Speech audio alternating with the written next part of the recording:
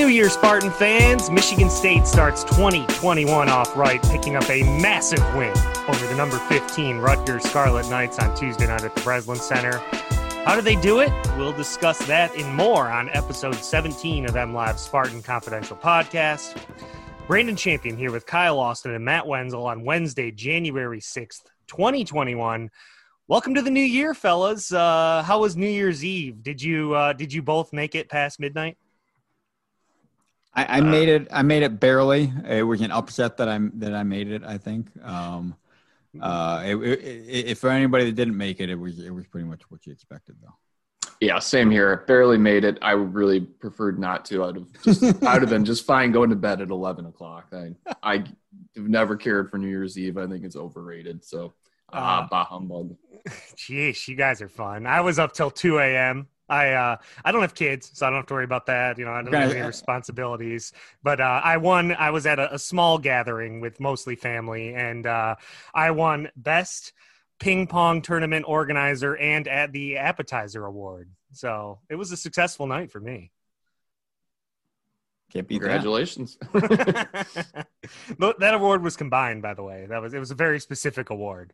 But anyways, let's get into it. Not any awards handed out this week in terms of Michigan State, but the Spartans did pick up a massive victory. Seemed like a season sort of, I mean, Kyle, I know you don't like to say must win, but it was a season tilting win that felt like that they really needed to pick up. So today on the pod, we're going to be discussing that impressive win over Rutgers. We've also got some more football player news as the transfers keep rolling in and out of Mel Tucker's program. We'll also devote a decent chunk of the show to listener questions and briefly look ahead to the Spartans' revenge game against the Purdue Boilermakers on Friday night, time permitting.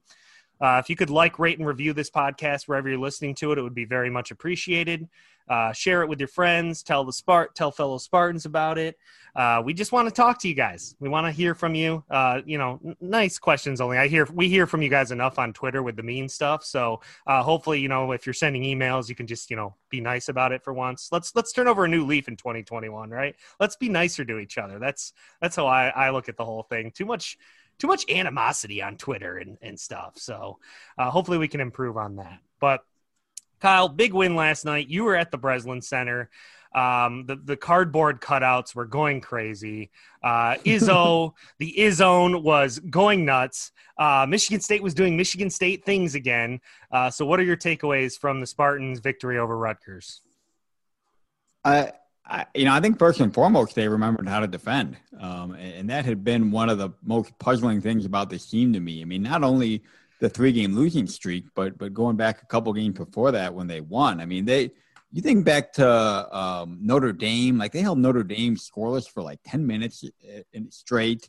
Then they went to Duke and held them to like 30. I think it was like 31 or 32% shooting in that game. And we're all talking about, hey, one of the best defensive teams, in recent memory. They've got all these great perimeter defenders. This team really knows how to get stops. And then it all just kind of fell apart. And I was never really sure why. Oakland came in and dropped 91 on them. Guards just seemed to be thrashing right through their defense. And then obviously they didn't defend very well at all in that 3-game losing streak. So I was kind of wondering, are they going to get it back? Or, are we seeing what they really were? And maybe not that good, because that was about as good as defensive performance I've seen from Michigan State. But I expected nights like that to be more commonplace. And I think if you're Michigan State, you hope they will, because they were not giving up any easy shots. They were contesting everything. Communication was good. Guys were in the right spots. Their perimeter guys were good, but then you had guys like Thomas Kithier guarding bigger guys and doing well at it too.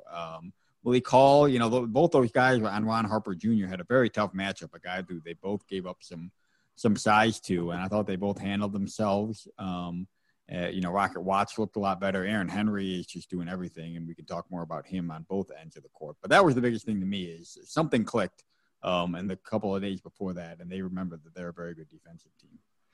Yeah, I mean, the talk coming in was, how's Michigan State going to match up with Rutgers? With the 4 guards, and I guess you could call Mathis as kind of more of a forward, but he's pretty much a guard wing type.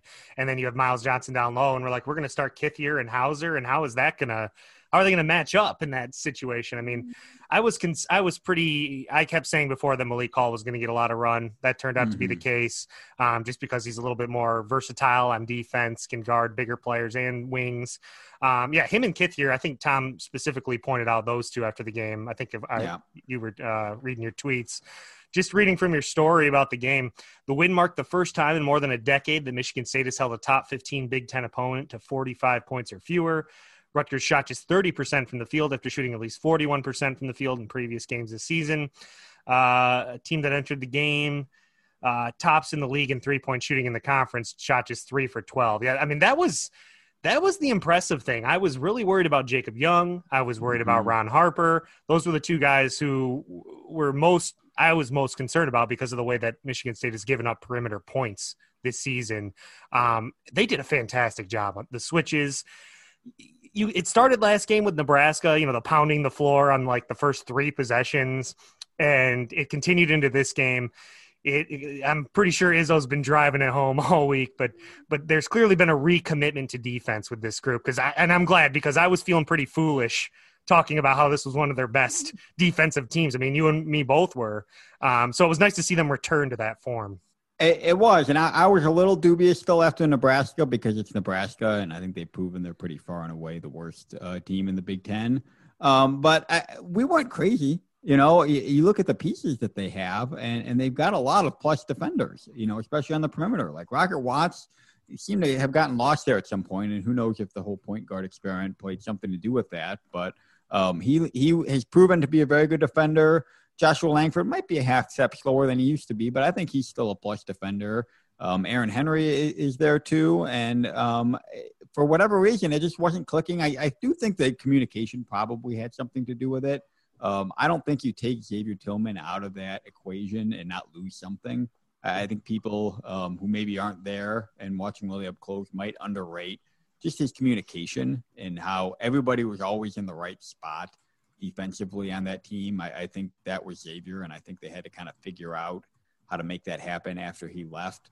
So I think that they had some figuring out to do, and they played some good teams and some teams that made shots. But, it was interesting to me that, Izzo never seemed that freaked out about their defense. And it seemed like, I was, pretty surprised, concerned by it. I know a lot of the fan base was pretty shocked, concerned by it. And I asked him last night, I said, you never seem too concerned about this. And he said, well, I wasn't happy, but I think he knew that they were just going through a rough patch and they had the pieces. And who knows? I'll temper it a little bit by saying I think Rutgers also missed some shots, and I think they had something to do with it. Now, what did they miss? How many free throws did they miss? Shooting 40% or whatever. 3 for 13, I think. Yeah, that helps drive down the point total. But it was definitely a step in the right direction. A defensive performance like that is going to win you a lot of games in the Big Ten. Yeah, I've seen Rutgers play several times this year. That was the worst I've seen them look all year, for sure. But, part of that was Michigan State's defense, I think. But they clearly had an off night. They did not look good. They kind of looked just based – I have some Rutgers people who follow me on Twitter. They were reacting the way Michigan State fans were when we played Northwestern. Just an all-around bad game. Now, I think it's a little more acceptable to have a bad game against Michigan State than it is for Michigan State to have a bad game against Northwestern. But, Northwestern improved. Sorry, I'm not trying to hate on them, but, it's Northwestern. It's not Michigan State. So I think it's a little bit different, but the win did bump Michigan State up to 39 in KenPom. I believe they were in the 50s before that. So they got a nice little bump there. Rotation wise, this was obviously something that we talked about a lot last pod, where they almost have, and I think Jay Billis and was it Dave Fleming who was on the call? I think they had Fleming. They were talking about how Michigan State maybe has too many guys, and to a point that they were right about that, where rotation issues have sort of been dragging everyone down, where no one can get in the flow of the game.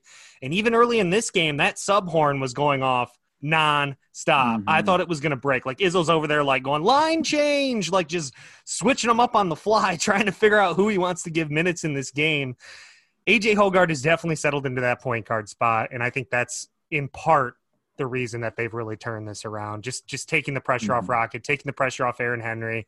He's a true point guard who can get other people involved. He's not perfect. He's making mistakes, but it sort of settled everyone down and let them focus on their roles while AJ Hoggard just, he directs the offense. He's not Cassius yet, but you can see the kid has some moxie. I think that, him sort of settling at this point guard spot could really have a ripple effect down the roster.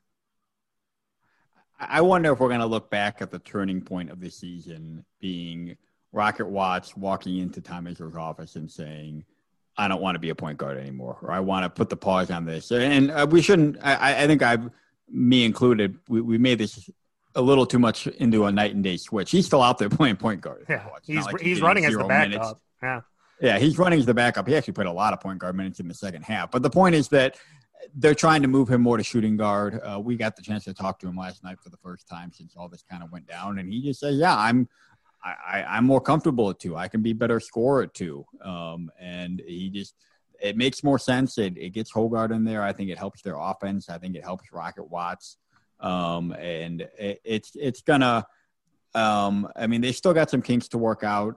The rotations they've still got to figure out, but I think I couldn't see where they were going with Rocket. I could see what they were trying to do, but I didn't see them moving in the right direction. It didn't seem like they were making progress.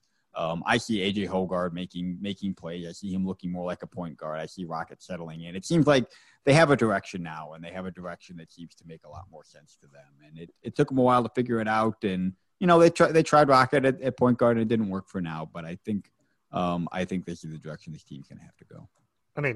25 minutes for a true freshman point guard at Michigan State. That's just, you don't really see that much outside of an outstanding player. Even Cassius Winston didn't start as a freshman. So, no. But he should have, but he didn't. Yeah. That was the whole tum-tum thing, right? Yeah. But, 25 minutes, just 3 points, but 6 assists to 2 turnovers, 2 steals, 1 block. He chipped in 2 rebounds. You can't ask for much more than that. I love what he does on the fast. Yeah, I love what he does on the fast break. I think he really pushes them ahead. He can get into the paint, get those defenders to crash in on him, and then kick out for threes. It just looks so much more fluid out there. The ball is not getting stuck at all. You don't have guys standing around with him. It looks like such better bat. And look, in the first half, we're still ugly. Last night, let's not 14 turnovers. They got to clean that up. But they were going nowhere with Rocket Watts at point guard in Big Ten play, which isn't all Rocket's fault, but they seem to have a little bit more direction now. So if Hoggard is the steadying presence, Aaron Henry has evolved into the full-blown star that Michigan State needs him to be. Played 35 minutes last night. When he's not on the floor, the team looks worse. Like, they don't look like the same team, but he was 8 for 13 from field goals, 20 points, 4 blocks, two steals. He had an assist, 8 rebounds, just active on defense. He looks like the Aaron Henry that Michigan State needs him to be. I don't know what it's been for him to flip the switch the last 2 games, but he looks like a first team all Big Ten player all of a sudden. And finally, because he's looked like it so many times, and I've been waiting for him to kind of put it all together. And I know every fan out there has probably been waiting for this, and you wonder why Tom Izzo was so hard on him and why they had the Bradley blow up. Not to keep going back to that, but I do think it is a seminal moment. Draymond Green brought it up last night on Twitter, if you noticed, or even after he has bad games, Izzo's always been so hard on Aaron Henry, and I think it's because he saw, the sort of potential in him. And I think everybody has kind of seen it in him. And they've been trying to get him to kind of take that last step. He kind of been on the precipice to me for so long, where he'd be pretty good and he'd have a good game here or there. But what he was last night, he can be every night. Like, he's that talented. He's got the great feel for the game. He's playing outstanding defense. He's finally shooting well. That was the main thing holding him back too. Is he couldn't hit a shot from 3, and teams were backing off of him, I think. And I think he's hit 5 threes in his last couple of games. So I think teams are going to have to start respecting him out there. But yeah, he did what a leader's supposed to do. They lost 3 straight, and he came out and he played probably the best game of his Michigan State career at Nebraska. And I was still not ready to throw him a parade yet because it was Nebraska, kind of like the whole team, but heck, he came out against Rutgers and not quite as many points, but I thought he was just as good all around. And when they were turning it over 14 times in the first half, he was the only guy doing much of anything. And he was hitting shots when they needed him to. He was making good plays defensively. He's been very, very good for them. He like, so Aaron Henry, man. I mean, like, I remember when he came in as a freshman, he was like the least heralded freshman in the group. I think he was like a 3-star from Indianapolis, but he'd played under a very well respected coach and a great program. It was like Ben Davis High School or something like Davis, that. Yeah. And so, but I remember hearing a pregame Tom Izzo radio show, and they were asking him about his team and all the freshmen, and he's like, "Well, actually, the freshman who's probably most ready to play is Aaron Henry." From a body standpoint, from a game style, from a style of play standpoint. And sure enough, he was the freshman who got the most minutes that year. I mean, he was in the rotation. That was the year with Goins and McQuaid as seniors. And I mean, he played really, really well as a freshman. A little more up and down last year, but but to go back to your point, Tom Izzo has seen something in this kid from the jump. Right. Yeah, he has. I mean, it started even before then. I mean, I remember they coming in the summer, and that was, Marcus Bingham was like the guy in that class. He can't even on the floor now. And 3 years later, we're still waiting. The last one. We're kind of still waiting for that to happen. But they were started getting pretty impressed with him in summer workouts. And I remember asking around, and they said he played for this high school in Indianapolis, very big high school, ton of players, and they kind of play this old school kind of plotting style. And the way I think his AAU coach kind of described it to me, not to take anything away from it, but it's hard to kind of showcase yourself individually in his environment that he was at. And he's very unselfish. So he didn't put up big high school numbers. And he doesn't do one thing that really kind of stands out, that can really kind of catch a scout's eye. So that's why he was maybe a little bit under the radar. Credit to Dane Fife and some of those guys for seeing him what he was. But kind of the flip side of that, he doesn't do anything really well. Well, he doesn't have any major holes to his game either. And that was true when he first got there. So, I mean, for a freshman to get on the court, you're mostly looking for them to not screw up, right? It's less about, your upside and more about not screwing up. And, he was a guy that from the start could do everything, physically ready.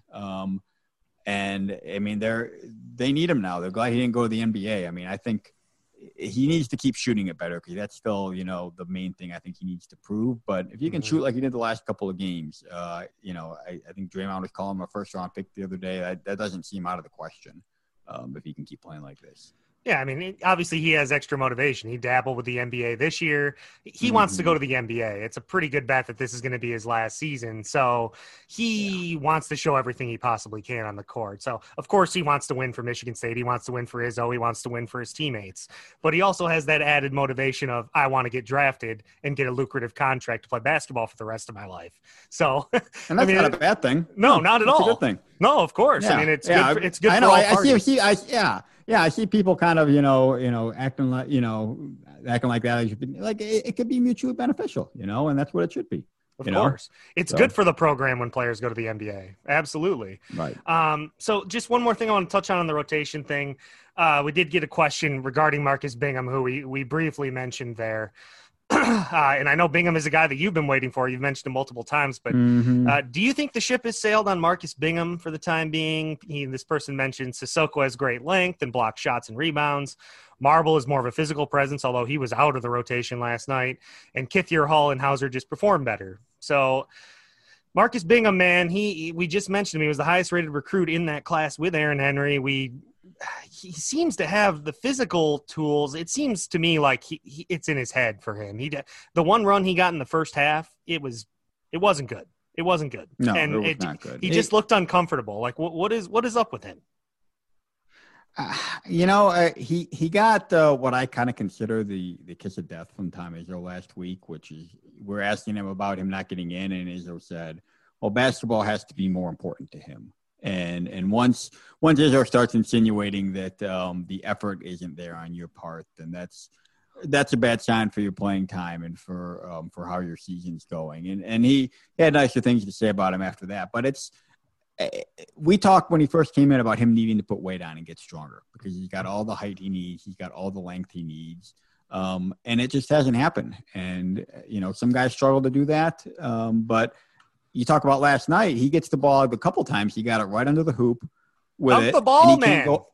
He can't go up and get the dunk. He either gets it stripped from him or just can't muscle his way to the hoop, and you understood that as a freshman. I mean, it takes some guys time, but it's year 3. Plays like that need to be finishing with dunks, and he needs to be, there's another play where a rebound went right over his head to Jacob Young, I think, on the baseline, and right as the shot clock was ending, he didn't go out and contest the shot and let Jacob Young hit a jumper there.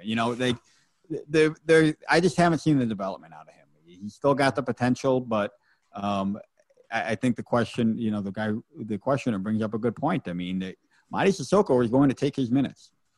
He's getting a lot better, and he's in that same mold. He's got all the length in the world. I see him. I mean, he's definitely a lot more raw, but I see him out there playing very hard, running hard. I love how he rebounds. I mean, he skies right up to the rim. He seems to take it right when it gets off of the rim. And people who want I know people want Mady to play 40 minutes or something. He's not quite there yet, but it's definitely trending that way. I mean, I would say the clock is ticking for Marcus Bingham to really kind of start to show something, because he is going to get past you. He got some minutes against Rutgers. I mean, he's still got a 7-foot wingspan, and that's going to get you on the court some at least. But pretty soon those are going to be more and more Mady's minutes if these trends keep up, I think. Sissoko needs to play more. He got in early in the first half, which was a surprise. He was like the second guy off the bench, first big off the bench after Kithier. People were super pumped about that. I thought he performed well. He blocked a shot. He gives them that physical presence because he's got that wingspan too. I'd like to see him get more minutes, not like starters minutes, but more minutes. And if you talk about, if Bingham if the effort isn't there, why is he playing ahead of Julius Marble, who's clearly shown effort and flashed at times? He didn't even get on the court last night. That's the other thing that people are confused about. That was a weird one. Yeah, that was a weird one to me. I mean, if you're going to be on him to trim the rotation, then, that's what he's doing. He's trimming the rotation, and maybe people can disagree with it. Julius Marble had a good Duke game. I don't think he'd done a ton since then. I'm surprised he, was the one guy out, but trimming a rotation with a lot of very equal players, as we talked about, there's going to be some kind of tough decisions, and that seems like the tough decision he's made. And, like I said before, Rutgers was very big and long, and Julius Marble is not super long. I think they wanted length, so they went with 2 other guys there. Well, it was a good win for Michigan State, definitely for them to get their season back on track, for the national perspective to sort of, take notice. Oh, yeah, Michigan State's still here. So definitely a big one on Tuesday night. Another big one on Friday at the Breslin Center coming up against Purdue. We'll try and get to that a little bit later. But quickly, let's shift to football. Matt, you're still here, right? Yes, I am here. Okay, I took a second. Yeah, I know. I was a little worried there. I was like, "Can you hear me? Can you hear me?" No, I'm just going over my my annual 10 predictions, revisiting those for the season, and ouch. How'd that go? Not so good. For example, in case you guys don't remember, I predicted Elijah Collins to average 90 yards a game rushing. That was oof. No, how about 9 yards a game? Did he hit that? He actually finished with 90 total. So maybe I was on to something. Just tell him you meant to say. Yeah, well, that's the joke I'm going to make. So, that was a typo. It looks like I got, of the 10, I got 3 right, 1 half right, and the other one's wrong. Like the offense averaging 25 points a game. What were the which is so right? Modest. Yeah. What were the 3 got right? One game, at least one game would be canceled, which was like the no-brainer easiest one. More than one quarterback will start. Sacks fall below 2 per game, and then those are the ones I got right. The ones I got, the one I got half right was Jaden Reed would lead the team in catches and receiving yards. He did in catches, but Jalen Naylor led in yards. So, yep. Well. Speaking of receivers, that was one of the it's firmly the off season for football for everyone except Ohio State and whenever they decide they want to play, and Bama. So it's player news right now. Players coming in, players coming out. Matt, I know you got your handy cheat sheet there of all the player movement. The latest for Michigan State wide receiver Trayvon Morgan transfers. That one was a bit of a surprise, no? Yeah, I mean, of all the guys on the list, of the 14 that have now entered the portal since November 16th, some were moderate surprises, but and I think Morgan fits that category just because, Yeah, he didn't play as a true freshman, but he had knee surgery. I don't think he was ever even in uniform last year. And then this season, it took until late. It was, his first career catch was, what was it, 26 yards or whatever it was. It was a touchdown catch at Penn State. It was impressive, leaping grab and double coverage. And then he had one other catch that game. So he's a guy that, a lot of people have been asking about because he's 6'7". After the game, Mel Tucker, spoke highly of him.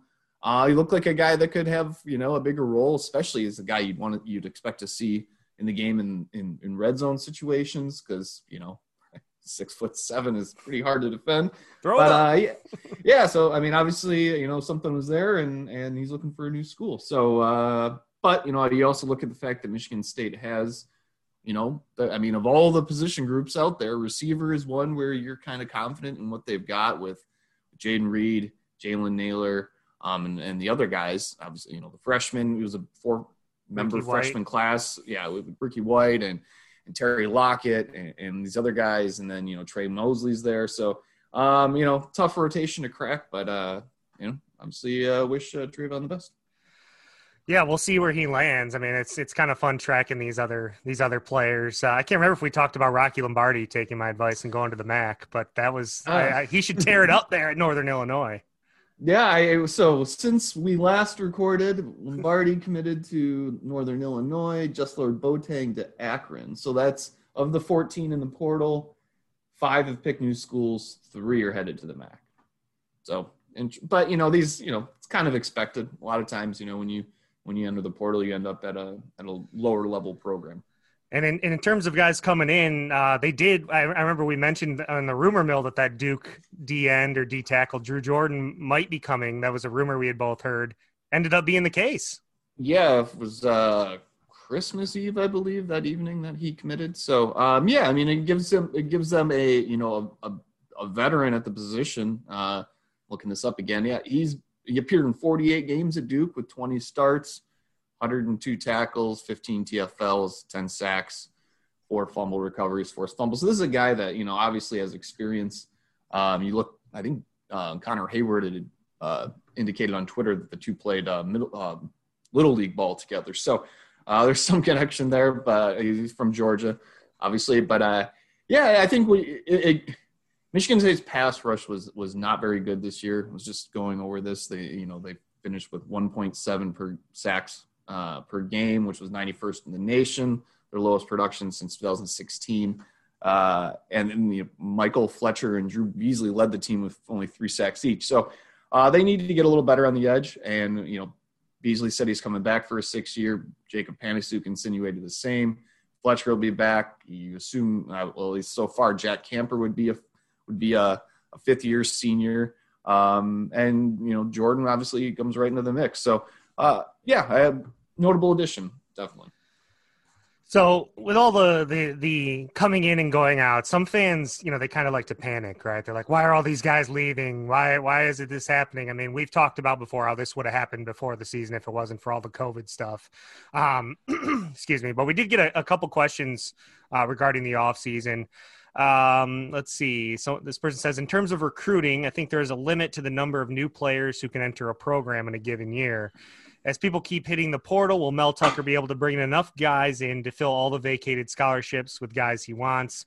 And then sort of along the same lines, can you ask about the total 2021 numbers to include incoming freshman portal in mid-year transfers? Because with these guys coming back for the 6th year or the extra year, are there more scholarships available? Has the NCAA provided any clarity on that? What's up with that? Because everyone's wondering, we're going to have 400 guys on this roster?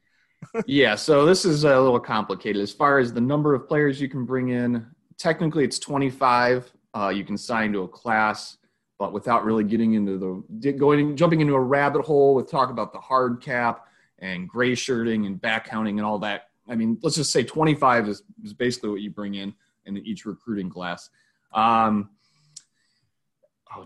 was the second part of the question? As far as the scholarship, so 85-man scholarship limit is the norm. The NCAA is lifting that for 2021, but they haven't said anything about the future. So this is just, there's a word I would use that I can't use right now about what this looks like for the Start future. with an S. Starts with a C. I got it. I know. I got it right away. I knew where you were. I mean, you don't. I mean, what the hell are coaches supposed to do? They need some direction because you give everybody an extra year because of COVID. That's fine.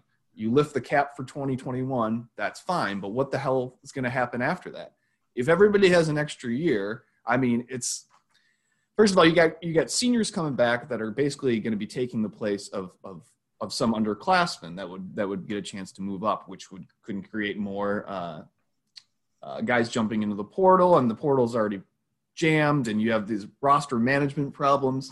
Who do you bring back? Who do you keep? So after 2021, the NCAA is going to really have to do something because you can't just go no cap, or lift the 85-man cap for 1 year and then bring it back down because what are you going to be able to recruit to in the 2022 class? It's just it's a giant mess. I don't know how else to explain it. So the NCAA is going to have to come in and do something about that. As far as the question pertaining to Tucker, yeah, I mean, obviously, you get 14 guys going in the portal. They're, 4 so far committed to Michigan State coming out of it. Mel's going to fill the roster. There are not going to be scholarships unused. Let's put it that way. He'll get guys, whether he gets everybody he wants coming from the portal. I don't think that's going to be the case. There will probably be guys that he wants that choose to go elsewhere, but he will fill the roster out. They've been working on this obviously for a while. And then as far as the question on what the total number he's looking for in the 2021 class, as far as the recruiting class and commits coming in from the portal, Mel was actually asked that on signing day and said there is a number, but he doesn't felt it would be a competitive disadvantage to reveal that number. So obviously they know what the number is, what they're looking for. He's just not going to tell you, but we'll find out eventually. They still have one committed player who hasn't signed in 4-star defensive tackle Rayshon Benny. I would be surprised at all if they add a couple more in the traditional February signing period. So we'll get that number at some point in time. And then we also got a question here about, how Michigan State's recruiting classes stack up. They're not, I think, let's see here, 44th is what 247 has it at, and Rivals has it at 36. So, right around or a little bit lower than where they're normally at. I would expect those numbers to improve under Mel Tucker. We don't really need to get into it. This person mentions how we can compete with Ohio State. The short answer is Michigan State will never compete with Ohio State when it comes to recruiting. That's just facts. Like, it's just not going to happen. So, maybe should I not say that? Do you think it's possible that Michigan State can ever recruit on an elite level in football? Not at the Ohio State, Alabama, Clemson level. It's not going to happen. I don't see it. Let's see. So, for example, this is just, and again, this was a rough recruiting class for Michigan State, given, the coaching change, the, COVID, the dead period that will never end and all that. So, this is the third podcast in a row we've done this. Oate or whatever. You got to learn this before spring camp, Matt. I'll get better at this. So he was listed as the 105th 4-star, 105th player in the country, 155th overall player in the country, according to 24/7 Composite. Ohio State, for example, has 1, 2, 3, 4, 5, 6, 7, 8, 9, 10, 11, 12, 13 players ranked higher than him. Wow. That's okay. Just an example of this time of the year always reinforces to me just how little parity there is in this sport and how far and away better the best 3 programs in this sport are than everybody else. And it's a little depressing. Yeah, it's a problem. I think it's getting worse. It's a problem. It's getting worse because they won't expand the playoff. If you expanded it to 8, at least you would have 8 programs that could be like, look, we're on the biggest stage. At this point, you basically have 6 programs competing for 4 spots. That's a whole different conversation. We don't have time for it right now. We can talk about it in the future when Ohio State beats Alabama. What is your what is your national championship prediction? Quickly, I'm going to go with the Buckeyes. I feel like they're peaking at the right time. I'm taking the upset. I think the Buckeyes already peaked by beating Clemson, and Alabama has been all focused on, winning that title. So I think Ohio State will come down a little bit, and I'll take Alabama. I'll take Alabama, definitely. There's just so much talent on that team. It's ridiculous. We get 3 of the 5 top vote getters in the Heisman Trophy. Yeah, and Devontae Smith, the receiver, did win the Heisman Trophy. We should quickly mention that. That was good to see a receiver win. I was down with that. He got my first place vote, so he's been just incredibly impressive this season. And if you remember, which I'd forgotten until I was writing this yesterday, he was the one who caught the national championship winning pass in overtime Georgia. in the 17 final against Georgia. I completely forgot that was him until yesterday. So, who were your second and third? I had Trevor Lawrence second and Mac Jones third. All right. Well, quickly here, let's transition back to basketball. Michigan State has I keep calling it the revenge game against Purdue because last year they got their butts kicked in West Lafayette, 71-42. They were potentially setting up for a rematch, Kyle, last year in the tournament. If Purdue would have beat Ohio State, they might have matched up again. And I was hoping to see that because that was probably Michigan State's worst game of the year last year. They just got absolutely blitzed. I remember it was like on a Sunday at Purdue, a noon CBS game. It was ugly. It was bad. It was their first Big Ten loss. The season worked out fine. But at that point, it was kind of like, holy crap, what the heck's going on here? Yeah, when they were terrible at Minnesota this year, everyone's like, this is the worst game in years. And I said, do you remember at Purdue last year? Because that was pretty bad too. Yeah. As far as Purdue, they're actually ranked 38th in Ken Pom right now, so one spot ahead of Michigan State. On paper, it's a good balanced matchup. Purdue, I've seen them multiple times this year. They haven't really impressed me. You know, their best wins are probably against Ohio State and Maryland in the Big Ten. They blew a big lead at Miami. They've got a loss to Clemson. They did beat Notre Dame as well, but nothing too special here. I think the main guy you need to worry about here is their big man, Travion Williams, who is a kid from Sterling Heights, who I know Tom Izzo loved. And every time I watch this guy, I just want to see him in a Michigan State uniform. Like he looks like an Izzo guy. It's surprising he's not, and I don't remember them recruiting him really hard at the time. But I mean, he's a Michigan kid who plays like that. I mean, they need a low post scoring presence right now, so it's kind of surprising that they let him get away like that. But I think Purdue's had a pretty tough schedule. I'm looking at it right now on Ken Pom. I mean, their last 4 Big Tens have been Iowa, Maryland, Rutgers, and Illinois. And they dropped 3 of those, but those are 3 pretty good teams they lost to. Their game against Nebraska was postponed on Tuesday. We should say last night they were supposed to play. But went over Maryland, went over Ohio State, went over Notre Dame. I think they're probably a little bit better than their record says.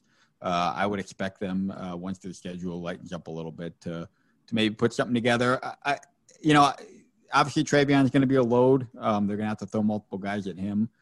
Beyond that, I just think they're really young. And they don't have a lot of experience, and I think you're going to be pretty up and down and probably struggle for consistency. They've got, looks like 3-4 freshmen that are really seeing some level of significant playing time right now. So probably a bit of a transition year for them. Not a great shooting team. Going to rely a lot on Travion, probably a little bit one-dimensional. So we'll see. But, the way Michigan State played against Rutgers, I think it's a game that they certainly should and could win at home on Friday. Yeah. Purdue's already a limited offensive team. So if Michigan State can play the type of defense that they did against Rutgers, I mean, this should be a win. No question. Yeah, it should be. But it'll be a different defensive challenge, though, because you're going to have to – you're going to have to put a guy in Travion, but I think you're going to have to get a lot of other guys involved, too. It's going to be a team defensive effort. You're going to have guards digging on him. You're going to have to decide when you're doubling him. Rutgers certainly had its players challenging, too, but I think that's going to be a different sort of animal to tackle there. Time to unleash the Sissoko, Kyle.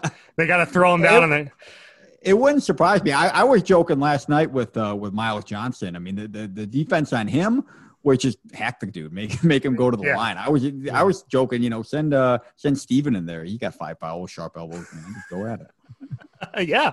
I mean, Rutgers was brutal from the line. It was a great strategy. Hack a Johnson. But I mean, I think we could see Sissoko. Maybe we see Marble a little bit in this game because he's a big physical guy. I mean, Yeah. He should get whatever minutes Bingham was getting. You sure as hell don't want to put Marcus Bingham on Travion Williams. No. He will be on roller skates. So, but yeah, that's it. Friday at 7. We got a Friday game. This Friday stuff started when I think Fox took over the package for the Big Ten, and they threw these games on Friday on FS1. Like that never used Friday to happen. Games. They're on They got Monday games, which used to be only ACC, and now they're playing Monday nights. I'm all screwed up, man. I'm all screwed up. Definitely not your grandpa's Big Ten or even our Big Ten when we were, young whippersnappers staying up past midnight on New Year's Eve. But Kyle, Matt, appreciate your insight. Anything else you want to add before we sign off here?